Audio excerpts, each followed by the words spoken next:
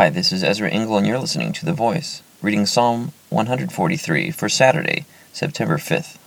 O Lord, hear my prayer. Listen to my cry for mercy. In your faithfulness and righteousness, come to my relief. Do not bring your servant into judgment, for no one living is righteous before you. The enemy pursues me. He crushes me to the ground.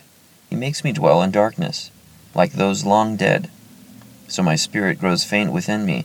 My heart within me is dismayed. I remember the days of long ago. I meditate on all your works, and consider what your hands have done. I spread out my hands to you. My soul thirsts for you like a parched land. Selah. Answer me quickly, O Lord. My spirit fails.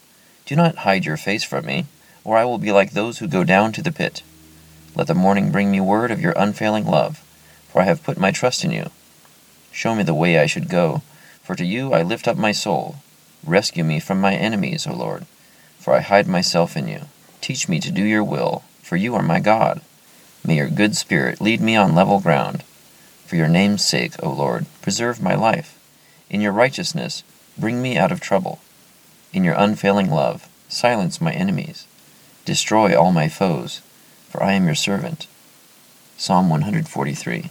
As I read this chapter, I think about in verse 2, where David writes, "Do not bring your servant into judgment, for no one living is righteous before you." He recognizes that next to God, nobody who's alive can be declared righteous. And it seems like the theme of David's attitude as he writes this is that he is so closely allied and aligned and identified with God that he hopes for God to preserve his life and protect him, silence his enemies, because his enemies are God's enemies. They are inseparable in David's commitment to God.